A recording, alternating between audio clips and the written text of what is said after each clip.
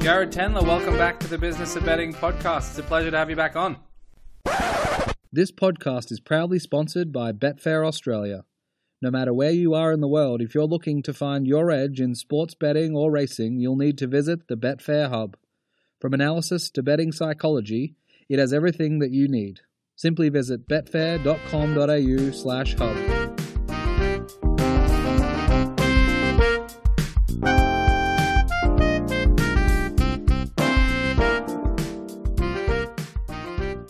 Jared Tendler, welcome back to the Business of Betting podcast. It's a pleasure to have you back on. Jake, good to be here, man. So, how's your golf game going? I guess not a lot going on this time of the year with everything going on in the world?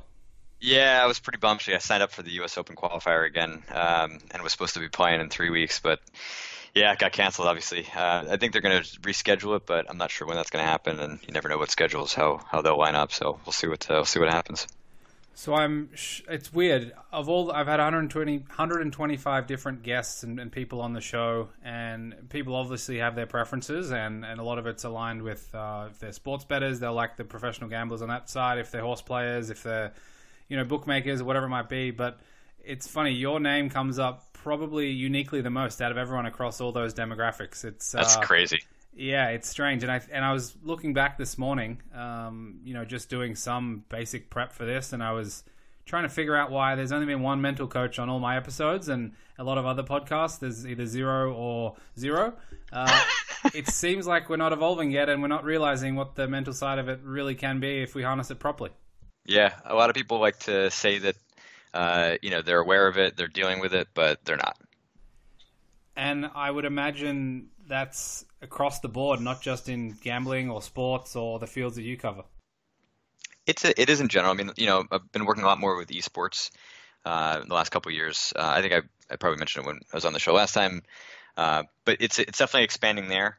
I think the competency level is still really low. So what you're getting is a lot of guys like kind of straight out of college with a BA in sports psychology, and they're getting jobs, with esports organizations. All the major sports franchises have people on staff. But like even professional golfers, like it's definitely ubiquitous, but the degree to which the guys are like really open to doing good work. Like I've had, some PGA Tour players, so I can't name names, but like guys at that level, it's not just in golf, but sometimes guys at that level, women as well, they are more interested in kind of defending their turf, even though they still have runway still left to get better, than they are as kind of truly, actively trying to get better. And to me, it's kind of like, the entrenched corporate, businesses that are like still have that startup mentality, right? They're still aggressive at like getting into new verticals and expanding their business and coming up with new ways of operating. And they realize that you either adapt or die, and they're willing to do that. And I think sometimes, people at the top are not always willing to be as aggressive with that. And especially when you are kind of like your own business, as a sports bettor, as a trader, punter, it can be tough to feel like you're like, you don't really know, you're the one who has to make the decisions versus when it's coming kind of from the outside. Sometimes it can be a little bit easier. So I think people have a hard time like really getting over the threshold to take the risks that are necessary. And funny enough, sometimes it's the risk that is not taken that is actually greater than it's the risk that you're not taking that are actually far less risky than doing nothing. Like doing nothing is oftentimes a far riskier bet. Yeah, I totally agree. And even just thinking back to teenage years playing Aussie rules football, and even just the mindset of different people. You had the guys who were really talented and throughout their entire childhood were the best player on the team and probably didn't need to worry about anything other than turning up on the day. And then you have some other people that were, the white line fever type people that did everything in their power, use every inch of energy and what they could, once they got on the field to be good. It seems like, in certain categories of athletes that do exist, and even, I guess, on the betting side as well, if you do have an immense amount of talent, maybe it's something that often is not necessarily in your wheelhouse in terms of worth considering. It's tricky. I mean, when things come too easily, people take it for granted. When things come too easily, you're not actually developing like the hardened skills you need to actually be able to, push through those bad runs, those challenging times, the failures, the missteps. I've heard that NFL GMs are pretty reticent to draft quarterbacks that have not really failed, not really struggled. Get the guy that's won a couple national championships and won All-State in high school and never really lost. Like they don't know really how he's going to handle those losses or those failures. Like they kind of want to see that before they get into the NFL. So it's kind of very similar. So I wanted to kick off with the work environment, just more generally, and obviously it applies to many different fields, including sports and betting. But pre-COVID, let's say, if we can go back to whenever that was, it feels like a few years ago now. Yeah. How much time, if any, were you allocating to people thinking about their environment? And that might be, the sports bettor that stays at home and has a home office. Were you going through how many screens to have, what size of the screen, what brightness, which lights to turn on during the day, what natural light needs to come in, what type of chair they're using? Were those the types of things that you would even address pre-COVID? No. I mean, there are people that do that, and I would put them in the category of more of the team environment, the culture kind of coach, the ones who are really trying to craft and make sure that the environment reinforces all the things that you want. And to a degree, I will do that, right? It's like, putting up some, verbiage on a wall or signage or, inspirational messages, like things of that sort, that your environment is kind of like reflecting the ideals and the mentality that you want to have.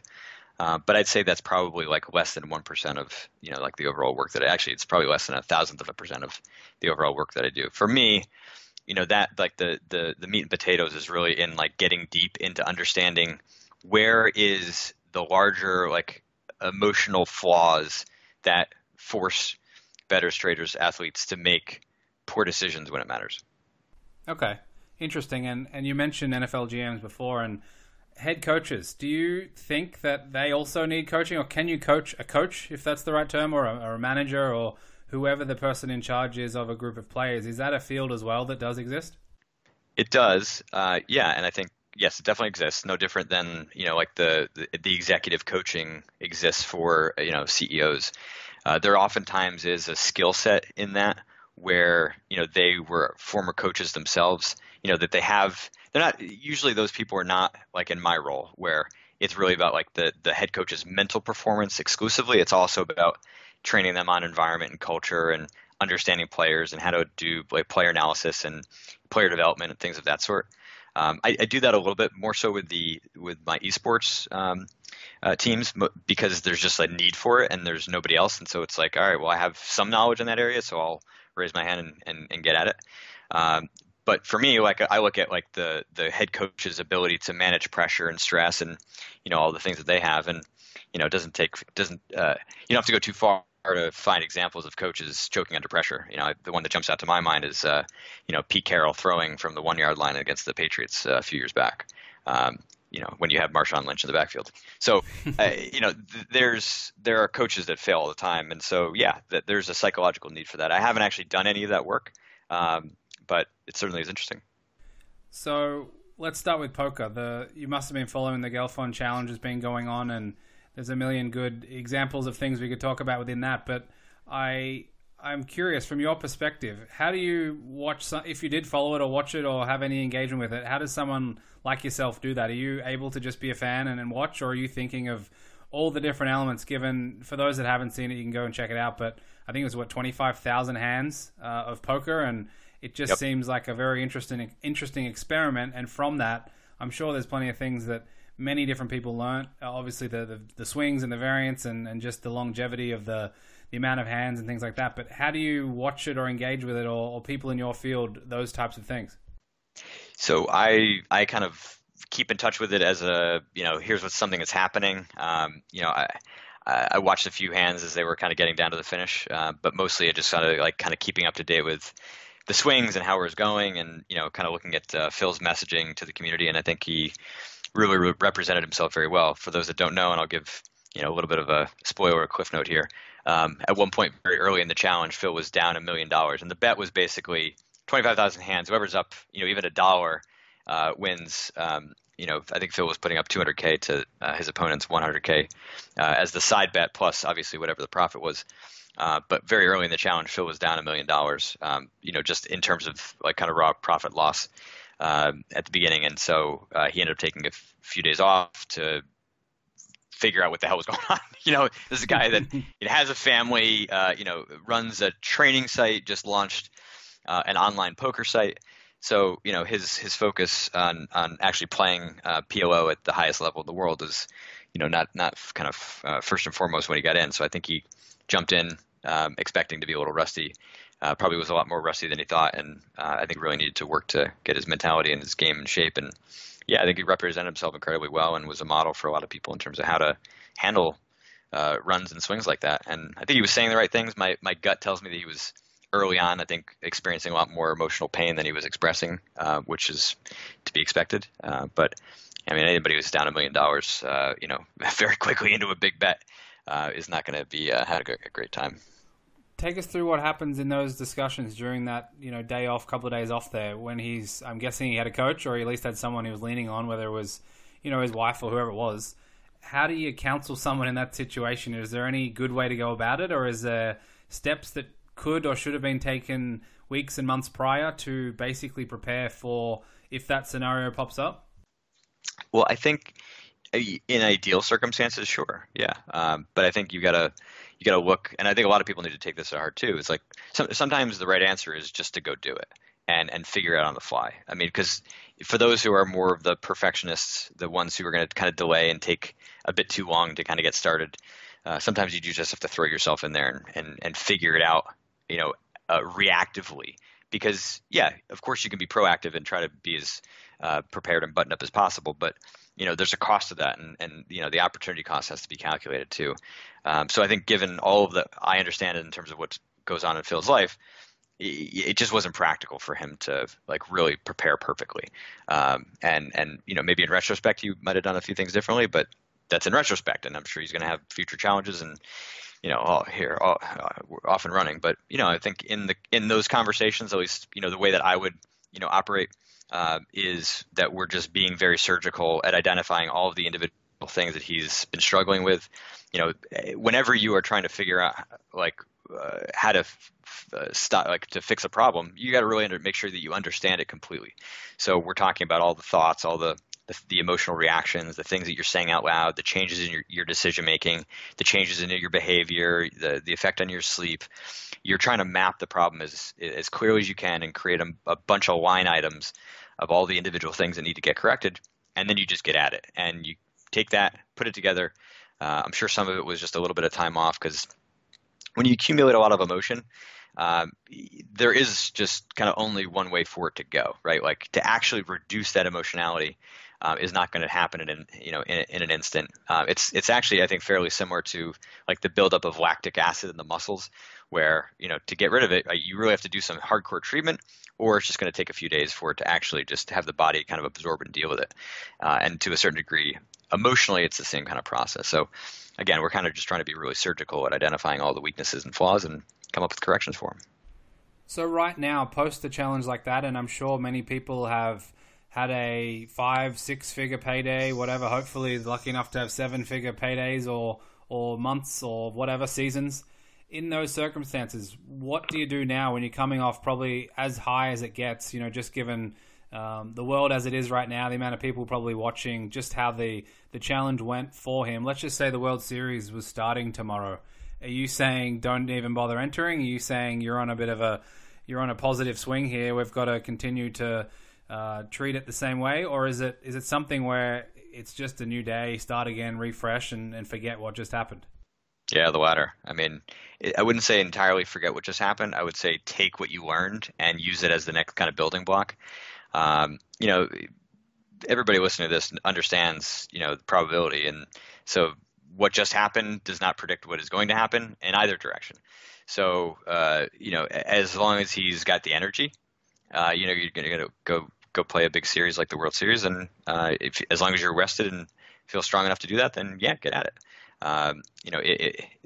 the hangover, positively. I would say just keep an eye out for signs of some, overconfidence, some complacency, edges that are being pushed that are a little bit loose, and make sure that you're, kind of keeping yourself in check.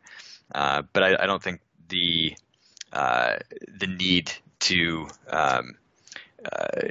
miss a big opportunity is kind of guaranteed or assured for everybody. I think everybody does need to kind of, be very accurate with themselves and very honest with themselves about the extent to which they're actually, like a bit too kind of jacked up on what just happened, and are now going to be pushing edges and probably gambling a bit more than would be ideal. I'm not saying that you can't, kind of push edges that you might not normally, but if they're too far outside of your strategy, then you're essentially gambling, and eventually it's going to turn on you. If someone did have a 5-figure payday and they did everything right, or at least they were, encountering adversity, got through it, and did have a win, let's say, whatever sport or trading or whatever it might be, is that a learning moment that you can use in 18 months' time, for example, or is it something that you just tuck away and hopefully you don't necessarily need to refer to it at all? No. I mean, I think every accomplishment, big and small, needs to be tucked away and valued proportionally. Sometimes people are far too underappreciative of the things that they've done. A lot of people have that kind of it's never good enough mentality. They're just always kind of just like, what's next, and they're never actually kind of looking back and solidifying the gains that they've made, the things that they've learned, the skills that they've acquired, the perspective that they have either on their betting, their game, themselves, their opponents, to make sure that they're kind of keep leveling up, and because all of that does create stability and some sense of solidness for when you do inevitably struggle. The analogy that I would give is like climbing a mountain, right? A lot of what we're trying to do is just keep climbing these bigger and bigger peaks. And you could either free solo it, right? Meaning that you're climbing without rope, and if you slip, you're going to die. Obviously watch that movie if you haven't seen it, Free Solo. Alex It's insane. Yeah, exactly. But emotionally, mentally, that's how it feels for a lot of people. So that then when they actually do slip up and they have some setbacks, they have some failures, it does feel like they kind of hit rock bottom, which is usually perceptual bullshit, because they're just not aware of all of the things that they are still really competent in, still solid about, the accomplishment they've had, and so they start questioning things about their performance, or about their skill set, about their industry, or about their opportunity, that are just excessive. Now, I'm not saying don't, reevaluate your opportunity, but do so in a practical way, and do so at a time when you're not, emotionally compromised, right? That's not the right time to do it. You want to be doing it from a perspective of strength and a perspective of weakness. So when you do recognize all the gains that you've made and you kind of have that at your back, it actually means that you're climbing with anchors into the mountain, so that when you do fall, you fall and you're kind of caught, and you're not falling that far. Yeah, it's interesting because let's just say you are climbing one of those peaks and you got a higher mountain to climb ultimately, in terms of career and life and aspirations and whatever. If you're the kind of person that gets to the ledge and stands up and yelling, screaming with happiness, pumping your fist, that type of reaction, versus someone who's very solemn and says, look, this is ledge number 1. I got 10 ledges to go. I can't get too excited. Is there a benefit or an advantage or disadvantage even to being either of those? Or is it trying to train yourself to be somewhere in the middle, perhaps? I think the optimal is that you feel proportionally good for what you just accomplished, for the amount of time period that you can, that's not excessive. And so, yeah, that doesn't sound like very specific, but like, let's just say, it is the World Series, or it is a big season of horse racing. And at the end of it, it's sort of like a forced 3-month break. So yeah, you can revel in it if you've done really, really well. If you made more money than you ever had, before, if you won some titles, won some bracelets, or even just one. Go celebrate, have some fun, take a week, take 2 weeks, enjoy yourself. I'm not saying spend all your money in that time period. I'm just saying revel in the success that you had, because when you have success like that, it is not just about the result. I think that's where people get, a little bit kind of misconstrued. It is confirmation for everything you have done that led to that point. And yeah, there's got to be some luck that's involved in those two industries, but not obviously for some sports. But the reality is that when you are confirming everything you've done before, it doesn't mean that you can't still learn, you can't still get better, but at least shows that what you were doing is working. And that provides a good boost of more stable motivation, stable confidence to move you forward. If you don't have, a 2-month break and you have like 4 days before you're going to get back at it, something big, like take a PGA Tour player who wins a major, and then has to go play the next week. Like, how do you, recalibrate? Like, what they may do is like take a day, maybe 2 at most, to celebrate that, especially if it's their first one. And then, get ready for the next event. Like, you want to be trying to get out there, trying to win that one. And then at some point there's going to be a break, and that's when you can kind of take the step back and have a little bit more kind of reveling. But I do think it is really, really important for people to take a step back and just enjoy some of that success, right? And for some, that is really, really hard. And if you just say, oh, like, I can't do that, it doesn't feel natural, fine, learn, right? It's a muscle like anything else. Like, you can learn anything. It's not like it's the law of your nature that you can't do that.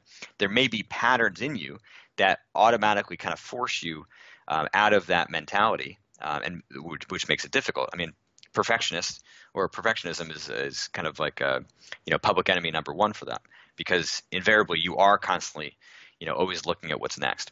But it's on some level it's a skill. On some level, there's a deeper pattern that has to get fixed, but you can certainly learn it. Where does goal setting fit within this? And if we take, Phil's challenge we're referencing earlier, what if he said, I want to win by, 100,000 or 200,000 or 300,000, and doesn't achieve it necessarily, but, in hindsight, maybe there's a better way to look at it. Does that factor into how you approach these types of situations? I mean, so for me, like, goal setting, there's a lot of layers to and nuances to goal setting. A lot of people are not very good at it. And then that, like, invariably kind of affects their, emotional state in pretty dramatic ways, especially when there's a lot of variance involved. So I think what you have to do is you have to set goals if there is, high levels of variance in there, where you have, like, what you think is a reasonable target. It's going to happen. If variance is fairly neutral, that's the target that you're really aiming for. Variance is really in your favor, you set a high target. Variance is like, hard against you, you set a low target. Now, in Phil's case, where you're trying to win a challenge like that, variance is still hard against you. Your goal is to win by $1, right? Not by not assuming that you're going to lose, right? Oh, it's like it's a win if I lose by only 1,000 if variance is against me. That's not the way you want to set the goal. But I think it is important to set at least kind of 3 different targets, because what happens is if you run badly and you've got this big goal out there, people are smart, right? How much you might be making, in terms of on turnover, how much you're making, per week or per hour, or per bet. And so if you've dug a hole, like, you can tell pretty quickly that, that your goal is gone. And so then your motivation drops, and now you become a little bit more hopeless, and now you lose a little bit more motivation, and your betting becomes like, there's a ways in which those like big goals can really kind of hang over you and affect your short-term performance. So if you have set up at the beginning, some variety, then, like, those goals should always be motivating for you. Like, there's always going to be a target that you can still reach, so that the low end of that goal, variance is tough, really hard against you, like, you still see a way for you to accomplish something, right? And so that's, like, kind of it from a result standpoint. But I think it's really important to also be setting more process-oriented goals, where you might say, all right, I'm going to evaluate my play, my decision making, and I've got it scaled. So let's say A game, B game, C game, and I want to have like an average rating of like an A- over a 1 month period of time, and you've got, like, good details, so it's not like you're just pulling guesses out of your ass, right? Your A game represents decision making that looks like this, B game same, and so you can look at the end of the day, like, all right, what percentage of your bets or your decisions were, in those categories, and you give yourself a grade. Or you might say, you might do that with regards to just focus. You might look at just putting in the raw hours. If motivation is something that's more difficult for you, and just putting in the hours and putting in the time is key, then, you set some, kind of process goals around putting in those hours. But, I do think it's important when you have those big result-oriented goals, You have the process pieces behind it, because then if you do fail, then you also have things that you could still have more control of. You could still have things that you could build on. And then the failure gets kind of buffered by that. So it's not quite as deep. And it gives you something that you can then, kind of work off of for the next goal. Because ultimately, goal setting is a skill in itself. And if you're bad at it, then that means that you're unlikely to reach your goals, or your goals were too easy to get. Either way, right?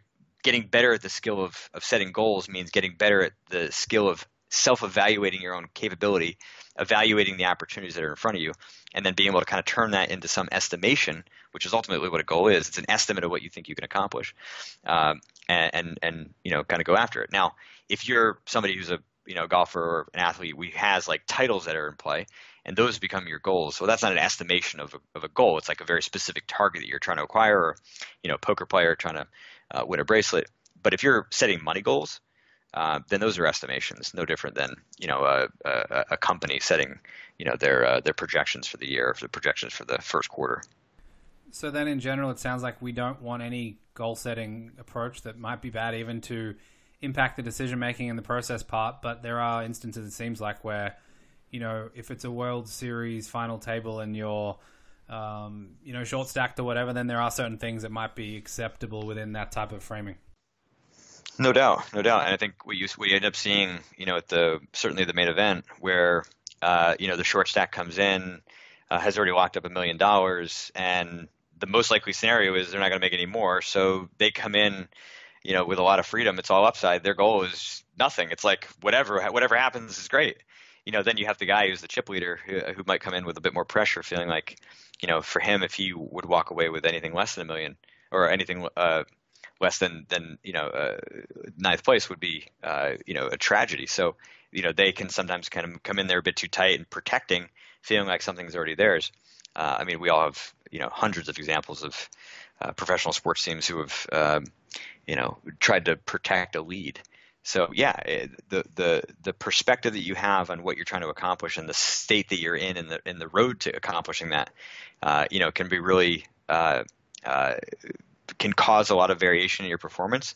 And then you can kind of use those problems to better understand some patterning, that may affect you elsewhere in smaller ways, like, the idea of protecting a lead, right? Obviously, it shows up in a big way in a final table where you're a chip leader. But how might that show up in a smaller way? Let's say, month over month, when, you've had like the best, you've had a good run, 20 days into the month, and you're like, maybe I'll shut it down so I can lock up the best month of the year, or maybe I'll just start like betting, a little bit less, or playing a little bit less poker to kind of just sneak out. And that doesn't seem like that big a deal to you, because obviously, the money says otherwise, but you're still bleeding opportunity, and that's not an optimal way of handling it if that issue wasn't there. Yeah, absolutely. And I have one unrelated, strange question, perhaps, and maybe not a topic that you talk about. I certainly don't read or hear much about it, but using drugs, is it something that is covered much in this space? And obviously, you think about whether it's poker, whether it's sports betting, people are grinding double-digit hour days, multiple days in a row. In poker anyway, online, you can have many tables, many screens, all that type of thing. Is it something within the industries that you've worked within or have been a part of that it's commonly discussed and approached sensibly, or is it something that's a bit more taboo and isn't necessarily addressed at all? Do you mean like in terms of taking like prescription medication, like a Ritalin or Adderall or Daphanel? Even like you hear about, I'm a lawyer, and people going to do exams and either studying and throughout their, before the final exam, essentially doing, Adderall, whatever it might be, to allow them to do that. Then even during an exam, take certain things, or if it's even stronger than that, or even just generally, like whether it's to mellow out or other things that may be possible. Yeah. It's definitely not talked about publicly that often. It certainly is in some places, and then it's also talked about in circles or, in kind of more live settings.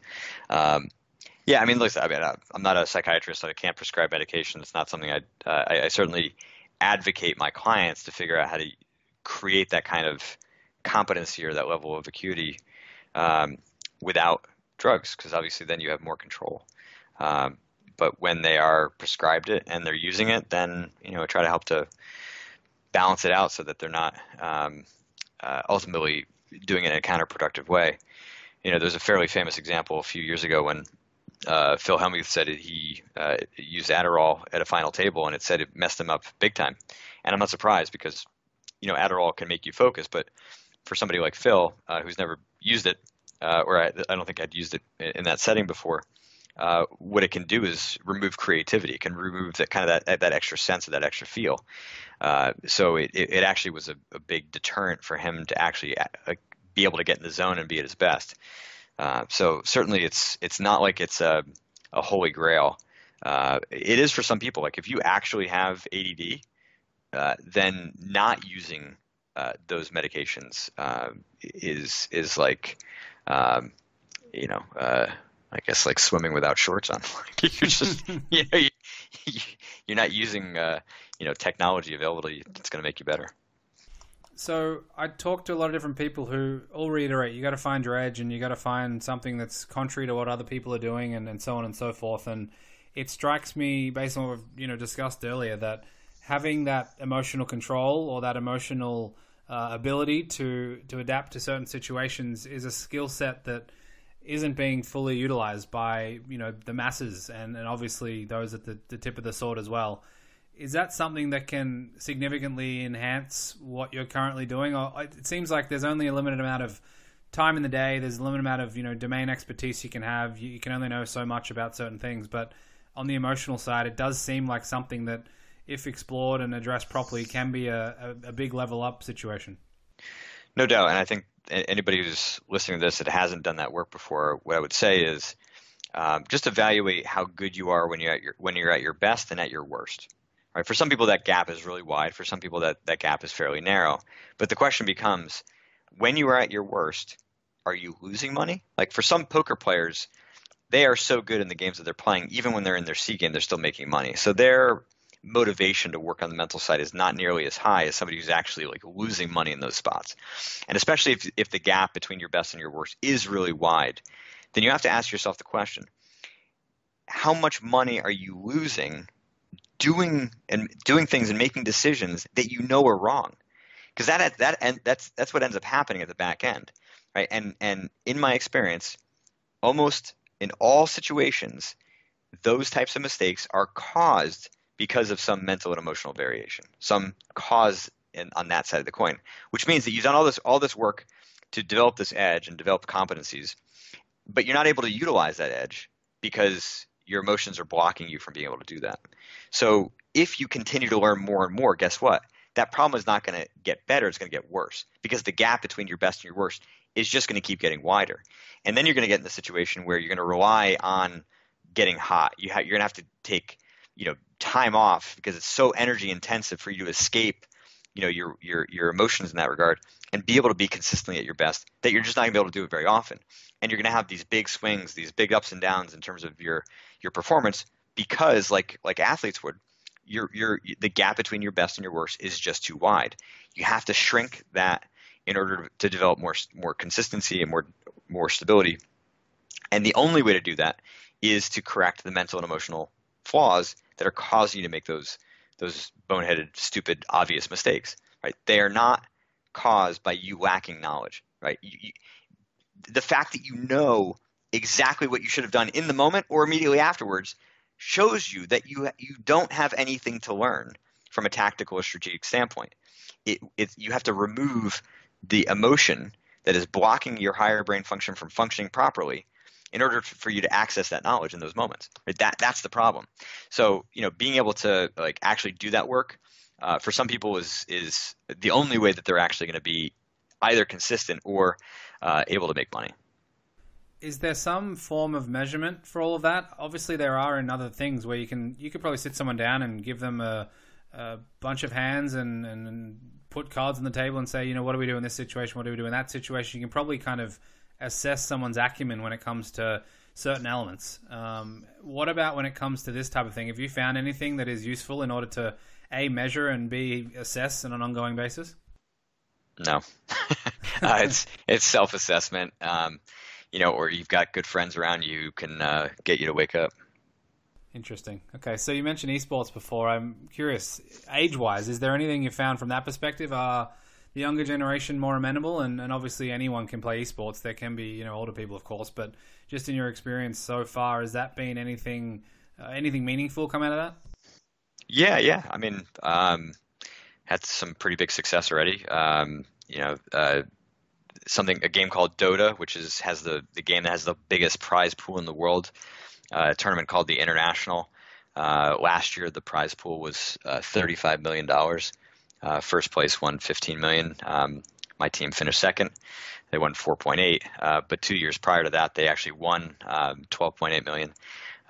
Another team in a game called Counter-Strike, they won something called the Intel Grand Slam, which means that they won 4 big events before anybody else won 4 big events. So it's kind of this like contest over kind of the season, and they won $1 million bonus as a result of that. We're the number 1 team in the world for a while. The League of Legends team won 4 North American championships sequentially in 2018, 2019. And I know for sure that I played a part, right? Just like any good team, everyone plays a role. My role was maybe anywhere between 2 and 10%, depending on situation. But certainly, yeah, I mean, certainly, the team, the Dota team winning the International, the situation for them, both in the year that they won and the year that they finished second, there was basically it was like a double elimination bracket. And so if you were, they had placed in the upper bracket. In 2017, they were the number 1 seed coming out of groups. And then they lost in their first round and were immediately in a situation where they could not lose another match or they were out of the tournament. And being number 1, having lost, was pretty gutting. And so they had to dig deep and kind of get their shit together and grind through the lower bracket and basically play double the amount of games in order to get to the finals that the team that went through the upper bracket did. And so, yeah, in both years, both last year and in 2017, they had to do that. And so I think, my value there was huge, right? Because any misstep and they were out of the tournament. And certainly those first couple games where they were trying to get their footing back was really big. The Counter-Strike team had some new players, a new coach come involved. But there was for them just a need to figure out like how they played their best, right? What was the key to unlocking, I should say all of these games are 5-player games. So for me, most of my work up until coaching, Team Liquid is the name of the organization that all of these teams are under. Coaching with Team Liquid, I had always worked with individuals. Sometimes I'd worked with teams of poker players, but still doing individual work and a little bit of kind of group work. But now we're actually working with 5 individuals, a coach, maybe sometimes a manager, an assistant, and trying to get everybody on the same page in terms of their communication, understanding how to like unlock the talents of all the individual players, how they best work together, both in and out of the game. These were some of the environmental things I was mentioning at the outset that I kind of was able to bring in and help them to figure out how they play their best. And so that was the big thing for the Counter-Strike team. And then, the League of Legends team, a bunch of different issues coming and going, but, some motivational stuff, individual player performance, getting the staff and the coaching staff to really understand how to develop players and improve in a very efficient sequential manner was big in that. So yeah, it's been fun, doing that kind of work. It's definitely different. And, it's caused me to be putting on a lot of travel miles prior to coronavirus, but it's actually nice to be home and not traveling right now. So not the worst thing in the world. I get to work with these guys remotely, and it can still be just as effective. What are some of the major differences? Is it much the same as a golfer or a poker player, sports gambler who's at home in the office, or are there similarities? How does it stand up against those others? Yeah, it certainly is the same in terms of performance, in terms of the types of issues that can emerge. Everybody's different. Everybody's needs are different. Everybody's problems are different. And at the end of the day, it just comes down to each person's individual receptivity and openness to doing the work. The difference with Team Liquid is that the organization is the one paying me, not the individual players. So the players are not forced to do it. And if they were, that would actually be problematic. So what I've had to do and really has been partially the challenge is like developing trust with some people who are more resistant. There's one player on the Counter-Strike team who I've worked with for 4 years now. And he's done some amazing work. But, when I first started working with him, I think he was, 19 or 20 and, didn't really have any, perspective or knowledge and, doing mental game work and, was rightfully resistant and not resistant, but just didn't really understand it. Thought it was sort of the like, so I'm the one with the problem, so that's why I got to talk to you kind of thing. Not you're the guy that actually can help me be better. But over time, like I've kind of built up that trust and, so now it's cool because the guys, are all pretty open and, they sort of see the value and are willing to do the work. And the same issues with, overconfidence going into a tournament, performance anxiety, going on tilt because you should have won a round or a tournament and you didn't because of, crazy things happening and just, variance in performance. All that stuff is pretty much the same as it applies to everyone else. Yeah. I mean, it's, again, each person is going to have their own thing, but yeah, you just go down the list of the major mental game issues from fear and greed and overconfidence to loss of confidence to, motivational issues and boredom and burnout and focus issues and, dealing with social media and having, good balance in your life and proper training regimen. And, these guys are professionals. I mean, they work really hard and, some of them are working harder than some athletes because they are young. They don't know any better. They love it. And, they think the way to get better is to play 14 hours a day, and they do. So yeah, at the end of the day, we're all people first, and then what we do second. And so because we're all people and we share, 99.999% of our DNA with each other, there just is not that much diversity that exists in the types of issues that we'll experience. Where the diversity is in the application of, the strategy, or in the ways in which, the issues will show up. Right. Like there's a language all to it. There's a culture, there's a timing, there's a pacing, that is just in the inherent diversity of all of these different competitive arenas. But like I said, we're people first. So, pick the industry and you'll see the same stuff. And you mentioned balance there. In the corporate world, it seems like things have gone from, industrial workers and no balance at all potentially. And, a certain period of time to, you need work-life balance and you want to work at Facebook and Google and these places and you'll have sleeping pods and whatever else and all that type of thing to now where even more recently it seems like it might be going the other way more so than anything and figuring out the balance situation isn't as simple as it was. How does it apply in your world? Is there an easy trick to it when it comes to balance or is it not that simple? It's not that simple because balance is a function of what it is that you're balancing with, right? Like, see, it's all about your goals. And we could say the same thing about discipline, right? You need to be balanced and you need to be disciplined as much as your goals will allow, right? If you have huge goals, then, the way in which your personal life balance is going to look is different than somebody that has small goals. And it should. Same with discipline, right? You don't need to be more disciplined than is necessary to achieve your goals.